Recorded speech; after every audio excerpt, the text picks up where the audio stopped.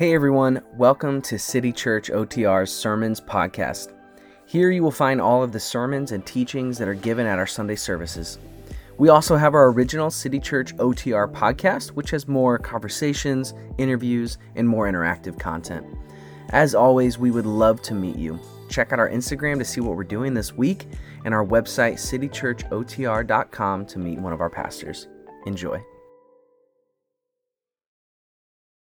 Yes, Lord, we do thank you for that, and we're grateful for your presence here with us even this morning. May you continue. Let us speak to us, and let us have ears to hear what you have to say to each of us this morning as we're here. It's in your powerful name we pray. Amen. Amen, amen. Well, you can have a seat. Good morning, friends, and welcome to City Church OTR. My name is Tyler. I am one of the pastors here, and we are absolutely delighted that you are here this morning, whether you're here in person or if you are joining us online. We are thrilled, and what you should know about our church is that City Church OTR, it's a new faith community in the heart of our city, and we're interested in cultivating the kind of family that Jesus introduced to the world, which for us means that this church is a church for everyone, It's for singles and couples. It's for the resourced and the under-resourced, the young at heart, the employed, the unemployed, the underemployed, the marginalized and the privileged, present leaders and future leaders, the exhausted, the energized, thinkers and feelers. No matter who you are, this church is for you. We want to be a church for everyone. A church that in many ways looks like the eclectic community that Jesus' first followers drew together in the first century. And because that's who we want to be, and because that's who we believe God has invited us to be, we're spending the next few months together studying the book of Acts. We're going to take our time investigating this ancient historical text that documents the birth and the growth of the early church in its earliest moments. But before we start that journey together, I want to tell you a story. Is that all right? I got a quick story. It's a true story. It's a somewhat funny story. It's real. It happened earlier this year. In fact, it happened on Sunday, January 17th, to be exact. Do you know where you were Sunday, January 17th? Anybody? I know where I was. I was right here for one of our preview services. It was a blast. We had one service that morning. And then after church, I went to lunch with Nick, who you heard playing the drums earlier, right? So I'm at lunch with Nick and his girlfriend Daria, and it was great. But afterwards, I was wiped out. I needed a nap big time. Wasn't their fault, right? I was just tired from the morning. So I go home, I take a nap, I wake up later, and we watch together as a church staff team the Kansas City Chiefs take on the Cleveland Browns. Okay, so it's an NFL game if you aren't familiar with those terms. And here's what you need to know. I know very, very little about football, like very little about football. I've got a few lines that help me fake my way through a game, but by and large, I don't know the rules. I don't know the jargon. I don't know what's like really happening in these games, but I'm enjoying it, and I know that it's the Chiefs versus the Browns, and I know that in our church, we have a massive Browns fan. His name is Luke. If you've been here before and you've heard someone play the violin, so Luke, like violin Luke, loves the Cleveland Browns. And so I'm texting Luke just because it's a Browns game. And wouldn't you know it, but in the game, something happens. The Browns intercept a ball from the Kansas City Chiefs in the end zone. And like I said, I know very little about football, but I know enough to know that that's like a big deal. And so sensing an opportunity, my good pals Chris and Josh, they try to convince me that an interception in an end zone is known in the football community as a baby back. They say this is just a term. They're like, oh man, baby back. And I was a little skeptical at first, but I'm like, all right. I mean, I guess if they say it, and they know football more than I do. So I text Luke in all caps, 3 exclamation points. I'm like, baby back, just trying to celebrate with him. And as soon as I press send, I mean, Chris and Josh are just dying with laughter. And my suspicions were confirmed that baby backs aren't real things. And if Luke was like puzzled by what he said, he never let it on. He was real sweet. He just replied, with his own commentary about the game. But I sent that text to Luke because I believed them. I believe my bros, my sports bros, were giving me a good inside scoop about what was happening. And if they said it was time to celebrate a baby back, I mean, I was ready and going for it. And I say all that to say this. Our beliefs have origins. The thoughts that shape our behaviors, the assumptions that form our worldviews, the things we know that inform the things we do, we've received them from someone, somewhere.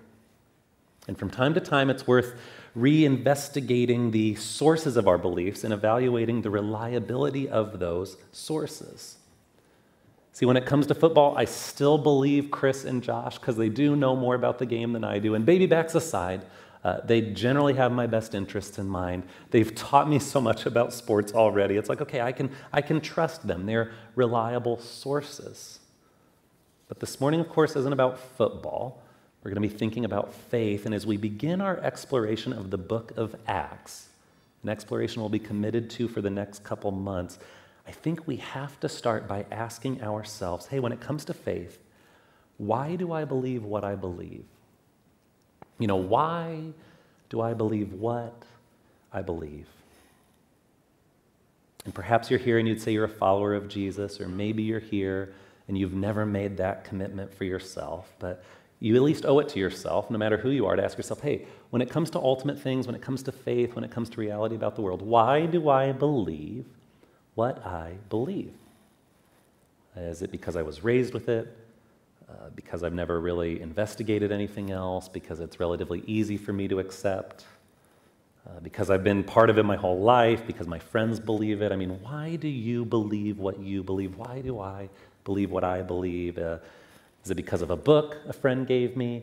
Is it because of a message at a conference, right? Why do I believe what I believe? Why do you believe what you believe? And just so you know up front, today as we dive into the book of Acts, I'm going to try to do my best to make the case that if you're a sincere Jesus follower, if you're someone who has built your life on the firm foundation of his teaching, like we sang about, and has oriented your life around the reality and hope of his resurrection, I think you can be confident in your beliefs. You can rest certain that they're reliable and trustworthy because they're rooted in eyewitness testimony about who Jesus is and what that means. That testimony about who Jesus is, that's what we're going to find recorded in the book of Acts. What happens in Acts is that witnesses of Jesus' life become witnesses to Jesus' power, and they launch an unstoppable community that is built around love and sacrifice and grace and repentance. That's why the Christian faith survived the first century, because an eclectic group of Jesus followers experienced his power, and they could not stop talking about it. So in one sentence, the book of Acts teaches us that our faith is built on witnesses, real people who experienced Jesus' real power. It's why the church existed then. It's why our church exists now. And if you're someone, again, who follows Jesus, I pray you'll leave today bolstered in your confidence that your faith is rooted in something real and powerful. And if you're someone who doesn't yet consider yourself a follower of Jesus, I'd invite you to give fresh consideration to the actual origins of Christian faith, because they might be different than what you've imagined. But that's enough by way of introduction. It is time for us to dive in. So if you have a Bible with you, will you join me in Luke chapter 1? Luke chapter 1. And you heard me correct. Some of you might be thinking, Tyler, I thought you said Acts. Well, Luke and Acts, it's like one volume that goes together. It's two books, but they tell the same story. The author of Luke was the author of Acts. If you read it in the Greek, you can see that. So I don't know, some of you, do you ever get text and you're just like, oh, I can tell my dad wrote that, right? He's got distinctive writing. There's distinctive writing that lets us know that the author of Luke was the author of Acts, and that they're actually a two-part volume produced together, made to be read together. They go together. You could think of it this way. Think of it as Luke is Infinity Wars, and Acts is Endgame in Avengers, right? So one story, I don't know if you remember the series when it came out, one story of all these superheroes from Marvel in two parts. 2 theatrical releases. Or if you're not a big superhero movie person, but you're a little more into musical theater, like your boy down here, you could think of it this way. It's as if Luke is Wicked and Acts is the Wizard of Oz, right? So one story, all about Dorothy and her journey, but you get two different parts, you get some context, and you get the rest of the story, right? So Luke and Acts, they go together. The introduction to Luke is actually the introduction to Acts. So we're going to begin in Luke chapter 1, beginning in verse 1. There, the author writes, "Hey, many have undertaken to draw up an account of the things that have been fulfilled among us, just as they were handed down to us by those who were from the first, who were eyewitnesses and servants of the word. Don't miss that word, eyewitnesses. It's important. With this in mind, Luke continues, since I myself have carefully investigated everything from the beginning, I too decided to write an orderly account for you, most excellent Theophilus, so that you may know the certainty of the things you have been taught. So Luke, the author, either writing to a specific person named Theophilus, which you should know means like God, lover, right? So Philadelphia, brotherly love, Theo, God. So we've got either a specific person named Theophilus, or maybe Luke is addressing a group, but naming them as a community Theophilus. This was custom at the time, but Luke's got an audience in mind. Theophilus is the name, and he's saying, hey, many people have undertaken to document all the incredible things that took place since Jesus arrived on earth and lived and died and rose again. And I, Luke, wanted to write an orderly account for you based on eyewitness testimony so that you might know with certainty the true story. I mean, what happened, what actually happened as it relates to Jesus' life. I mean, this was always Luke's intention, to collect a comprehensive story of who Jesus is and what Jesus started so that Jesus' followers would never forget the origins of their faith. So Luke makes his purpose plain in Luke chapter 1, and then he goes all the way to Acts chapter 1, and he continues there. He says, okay, so in my former book, Theophilus, I wrote about all that Jesus had begun to do and teach until the day he was taken up to heaven, after giving instructions through the Holy Spirit to the apostles he had chosen. After his suffering, Luke says, he presented himself to them and gave many convincing proofs that he was alive. So Luke says, hey, I'm continuing the story. The first part that was all about Jesus' life, he said, that happened, Theophilus. If you need some help around that one, read my earlier book. But now, in this new book, I'm going to give you an account of everything that's happened since, after he had gave instructions through the Holy Spirit and went back up to heaven. And so Luke continues, he says, hey, on one occasion while he was eating with them, he gave them the command, do not leave Jerusalem, but wait for the gift my Father promised, which you have heard me speak about. For John baptized with water, but in a few days you will be baptized with the Holy Spirit. So Luke says the story of Jesus, it didn't end with Jesus' death. In fact, it only became worth telling because he was resurrected. And Luke says this living Jesus, he was with his followers for a period of about 40 days, and he wasn't just some figment of their imagination. He was eating with them. He was physically present with them, resurrected and alive. But then one day, Luke says he told them, he gave them instructions. He said, do not leave Jerusalem, but wait for this gift my Father promised, this gift that's the Holy Spirit. Jesus said the Holy Spirit is coming. And in response to that assertion, Jesus' disciples, Luke says, they gathered around him and they asked him, Lord, are you at this time going to restore the kingdom of Israel? Now, I love this particular verse, Acts 1:6. I love it for two reasons. I mean, here's the first reason. The first one is that it suggests to me that Acts is a pretty reliable historical account. And here's why I say that. When I retell stories about the past that involve me in it, I really make myself out to be pretty good. You know, I don't leave my bad decisions in there. I say I knew what was going on all along. My mind's so sharp. Look how I was the hero, right? I mean, that's how I retell stories from the past. Is that some of you guys do the same thing? Okay, yeah. So there's a common thing. When we're retelling stories about the past, we generally make ourselves look better. We make our motives seem pure. We make ourselves seem wiser. But Luke is honest and records a moment where Jesus' disciples still don't get what he's up to. He's like, man, there were still questions. These people that are going to go on to be like legends of the faith, Luke's pretty honest about the fact that, hey, they didn't get it right. And that's the second reason it's really comforting to me. It's I find this verse to be so comforting because this question suggests that Jesus' followers, even after he's died and after he's raised and after he's been with them 40 days and had a chance to repeat his teaching and get them on board again, they still don't understand what Jesus is about. They're still asking, hey, is this when the kingdom of Israel will be restored? Which was another way of saying, hey, is this where that violent military coup is going to come and overthrow Rome, and now we're going to be a sovereign nation again with no oppressors, right? Remember Chris maybe talked about this a couple weeks ago. If you missed it, you can find it at citychurchotr.com/messages. So they don't understand it.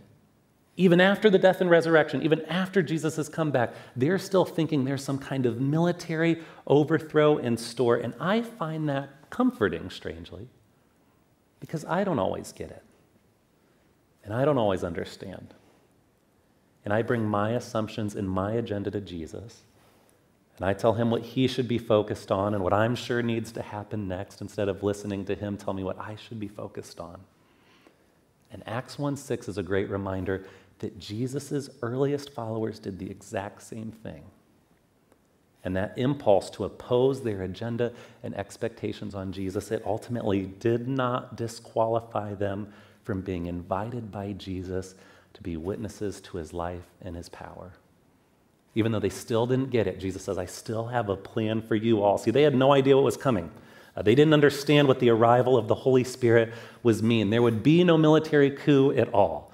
In fact, they were going to encounter a power stronger than any sword, power that grants supernatural love, power that provides immeasurable joy, power that offers peace beyond human understanding, power that gives patience that's persistent, with kindness and goodness and gentleness and faithfulness and self-control all thrown in. Jesus says a revolution is coming, but it's not going to happen how you think. And so in response to their question about, man, is this the time? Jesus says, hey, it's not for you to know the times or the dates the Father has set by his own authority, which is Jesus' way of saying, you don't need to know everything that we've got planned. But then in Acts 1:8, Jesus reiterates, but you will receive power when the Holy Spirit comes on you. And you will be my witnesses in Jerusalem and in all Judea and Samaria and to the ends of the earth. Jesus says, you will receive power and you will become my witnesses. Witnesses. Our faith, friends, is built on witnesses. In fact, the New Testament documents that we have, they were in many ways produced by these witnesses, the Gospels that speak of Jesus' life, the letters that give guidance to the earliest churches. They were produced by witnesses to Jesus' life and witnesses of the Holy Spirit's power. Our faith is built on witnesses.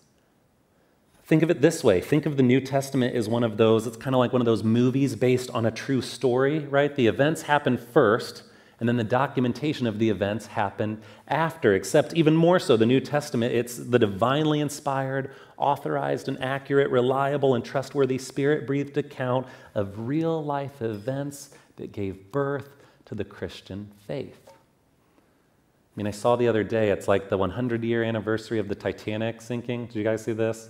It's the 100-year anniversary of the Titanic sinking. I'm so glad we have airplanes now. But it's the 100th anniversary, and so it's like that event definitively happened in the past, and then the Spirit-inspired, authorized Celine Dion version came out in 1997. No, but you get the idea. The idea is there. Real events, documented, except in this case, not with such a long time in between, documented by witnesses who were there, who were talked to actual witnesses, much closer timeline than even Titanic in the movie. I mean, real events documented for us. Our faith is rooted, or it came about by witnesses. It's built on witnesses. And if we're going to understand the whole book of Acts for the rest of our journey through it, and if we're going to get what Luke's message was from the very beginning, we have to understand that the power of this complete and thorough account that he compiled is that it's based on eyewitness testimony. That's what Luke would want us to take away from the opening verses of his second volume. Our faith is built on witnesses. But what exactly is a witness? And what does it mean to be a witness? Well, that's what we need to consider in the moments that remain for us. So here's my take, thinking about witnesses. Why is it important that we understand witnesses? What is a witness? Well, a witness both sees evidence and is evidence. A witness both sees evidence and is evidence. Think about it in a courtroom setting. A witness sees something happening.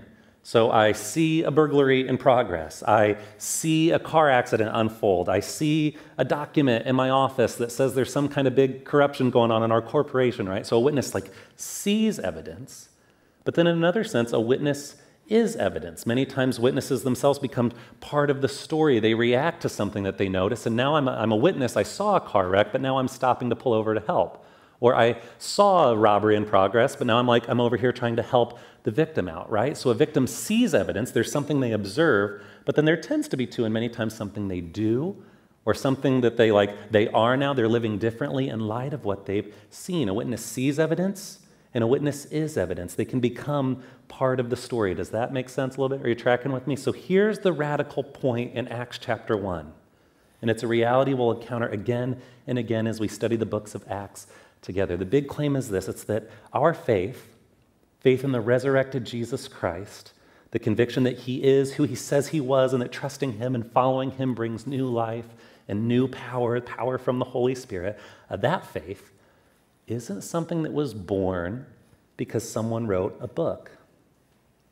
And it's not something that a few ancient people dreamed up in a brainstorming session. And it wasn't workshopped in a classroom. It wasn't strategized in a boardroom. It didn't emerge after target market testing and a little bit of group research.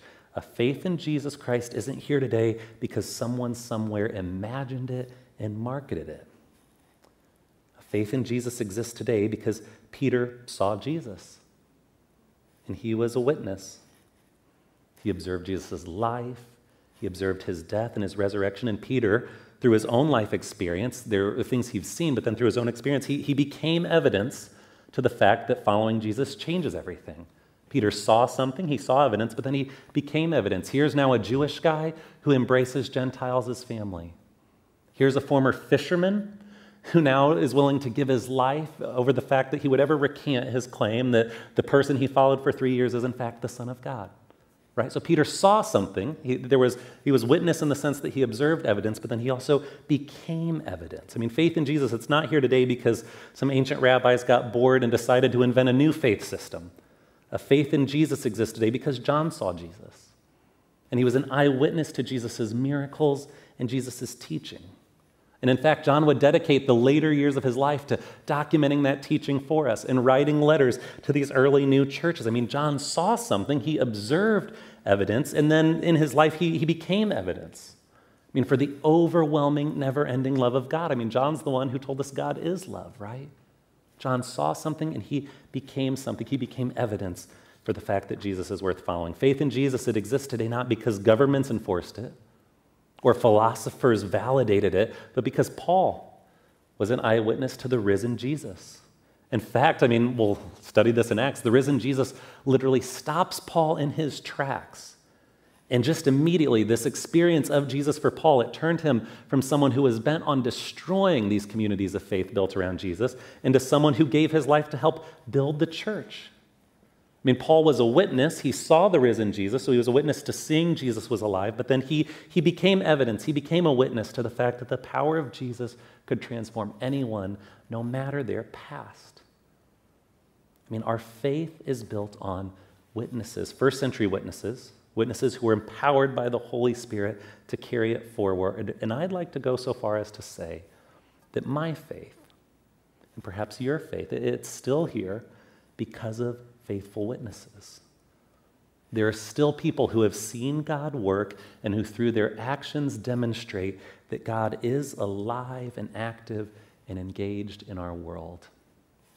I mean, Jesus said, you will receive power when the Holy Spirit comes on you, and you will be my witnesses from Jerusalem to Judea and Samaria and to the ends of the earth. And friends, that's exactly what happened. I mean, I'm here. My faith exists today because Peter was a witness to Jesus, and John was a witness to Jesus, and Mary Magdalene was a witness to Jesus, and Paul was a witness to Jesus, and Leslie Clark, my high school history teacher, was a witness to Jesus. And Rob Gervin, our college Bible study, I mean, it's where Chris and I met. He was a witness to Jesus. And TJ Wallace, one of my longest friends and closest confidants, is a witness to Jesus. And John and Tanya Chernesky, my parents watching on the stream, witnesses to Jesus. People that have seen God move. They have something they've observed, but then also people that through their own lives are a testimony to the fact that God is alive and real and working and can be trusted. Our faith is built on witnesses. And if you follow Jesus, the invitation for you this morning is to consider how that same Holy Spirit, the Holy Spirit who Jesus promised might be inviting you to more powerfully function as a witness to the reality of Jesus in the places where you live, with the people that you know, in the parts of our city where you work and where you play and where you have influence. I mean, simply put, if you follow Jesus, you have received the Holy Spirit and you have been invited to be a witness. So perhaps you're thinking, hey, Tyler, this sounds great. It's kind of inspiring, maybe. I'd love to join this cloud of witnesses, this team of witnesses who have been talking about faith for a long haul. But here's the thing, man. I mean, I think of my experience of this whole Jesus thing, and I know that Peter had a cool story, and John saw some things, and Paul saw some stuff. But my experience, it just feels so far from theirs. You say I'm supposed to be a witness, but what would I even have to report? How could I ever be a good witness? What's going to help me become a more effective witness? Well, in our time that remains, I have two self-reflective questions, two things that might help those who follow Jesus think about their witness and perhaps even become better witnesses to who Jesus is. Two questions. The first is this. I think it's important for all those who follow Jesus to ask themselves, hey, what have I seen? What have I seen? What have I seen that proves God's faithfulness? What have I seen that demonstrates God's love? What have I seen that shows the goodness of following Jesus? And if you say to yourself, hey, honestly, man, I haven't seen much, you should know that we are a church that's committed to experiencing more of who God is. And our sincere prayer would be that through your involvement in this community, should you choose to be involved, that you would get more stories, that you would see more of God at work, and you would leave encouraged, and you would know as being part of this community that it's yeah, God is active, and I have this story and this moment and that moment that I can point to say, these are things that I have seen. I mean, what have you seen when it comes to faith? What have you seen when it comes to who God is? That's a great question when it's evaluating, man, if I'm going to be a better witness, I should know. What have I seen? And the second question is this, then what do I demonstrate? I mean, what does my behavior say about who Jesus is? What does my presence communicate to those around me about the difference Jesus can make in someone's life? I mean, how does my interaction in certain spaces help other people see the truth and the grace and the love and the joy and the self-control that Jesus taught and said was available to us through the power of the Holy Spirit? I mean, those two questions, what have I seen? And then what do I demonstrate? Those are questions that can help us become better, more faithful witnesses to who Jesus is if we're dedicated on the journey of following him. So friends, I've said it already, for the next few months, we're going to be diving into the experience of eyewitnesses who gave birth to our faith. But this morning, that journey begins with us thinking about our own witness. And we have the opportunity to be inspired again to serve as better witnesses of Jesus, people who think about what they've seen and what they demonstrate to those around them. And so now, as we head into a time of response, a time to reflect, a time to pray, a time to continue in worship, I'd love to just make a few invitations. As we always do here, there will be folks available to pray with you in front of the two exit doors. So if you're like, hey, something you've said stirred up a need for prayer in me, or something that happened to me this week I really want to pray about with someone else, that's great. We love to make space for that, so you can pray in front of one of those two doors. Another thing we love to make available every week is the Lord's table. You might have seen it when you walked in on those chairs. It's one of those little cuppies that you peel the first thing, there's the bread, the second one you get the juice. And we just want to make that available to followers of Jesus every week because we believe that Jesus invited us to celebrate his death, his body broken for us, and his blood shed for us as often as we gather together. And so it's there, and while the band's playing in the second set, you can go and grab one of those cups and maybe take it with someone that you've came with or some people that are sitting around you. That's an invitation as well. There's also a space to continue to reflect on those questions. What have I seen? What do I demonstrate? Maybe that's something you talk to the Lord about in prayer yourself from your seat. And then, of course, you can always join in with the band and sing praise to God, right? Who's given us so much good news, so many things to be witnesses to. But whatever you need to do in this time, can I just make the request that you take this seriously? I mean, what other spaces like this do we get throughout the week to slow down, to think about faith, to think about matters of first importance, and to say, gosh, there's time to pause, time to listen to the Spirit's prompting, time to make some decisions, time to receive prayer if we need it, or to be reminded of the ultimate truth that God loves us through taking the Lord's table, right? So please, I encourage you to take this time seriously. Think about your witness. And let's reflect on what God has for each of us this morning.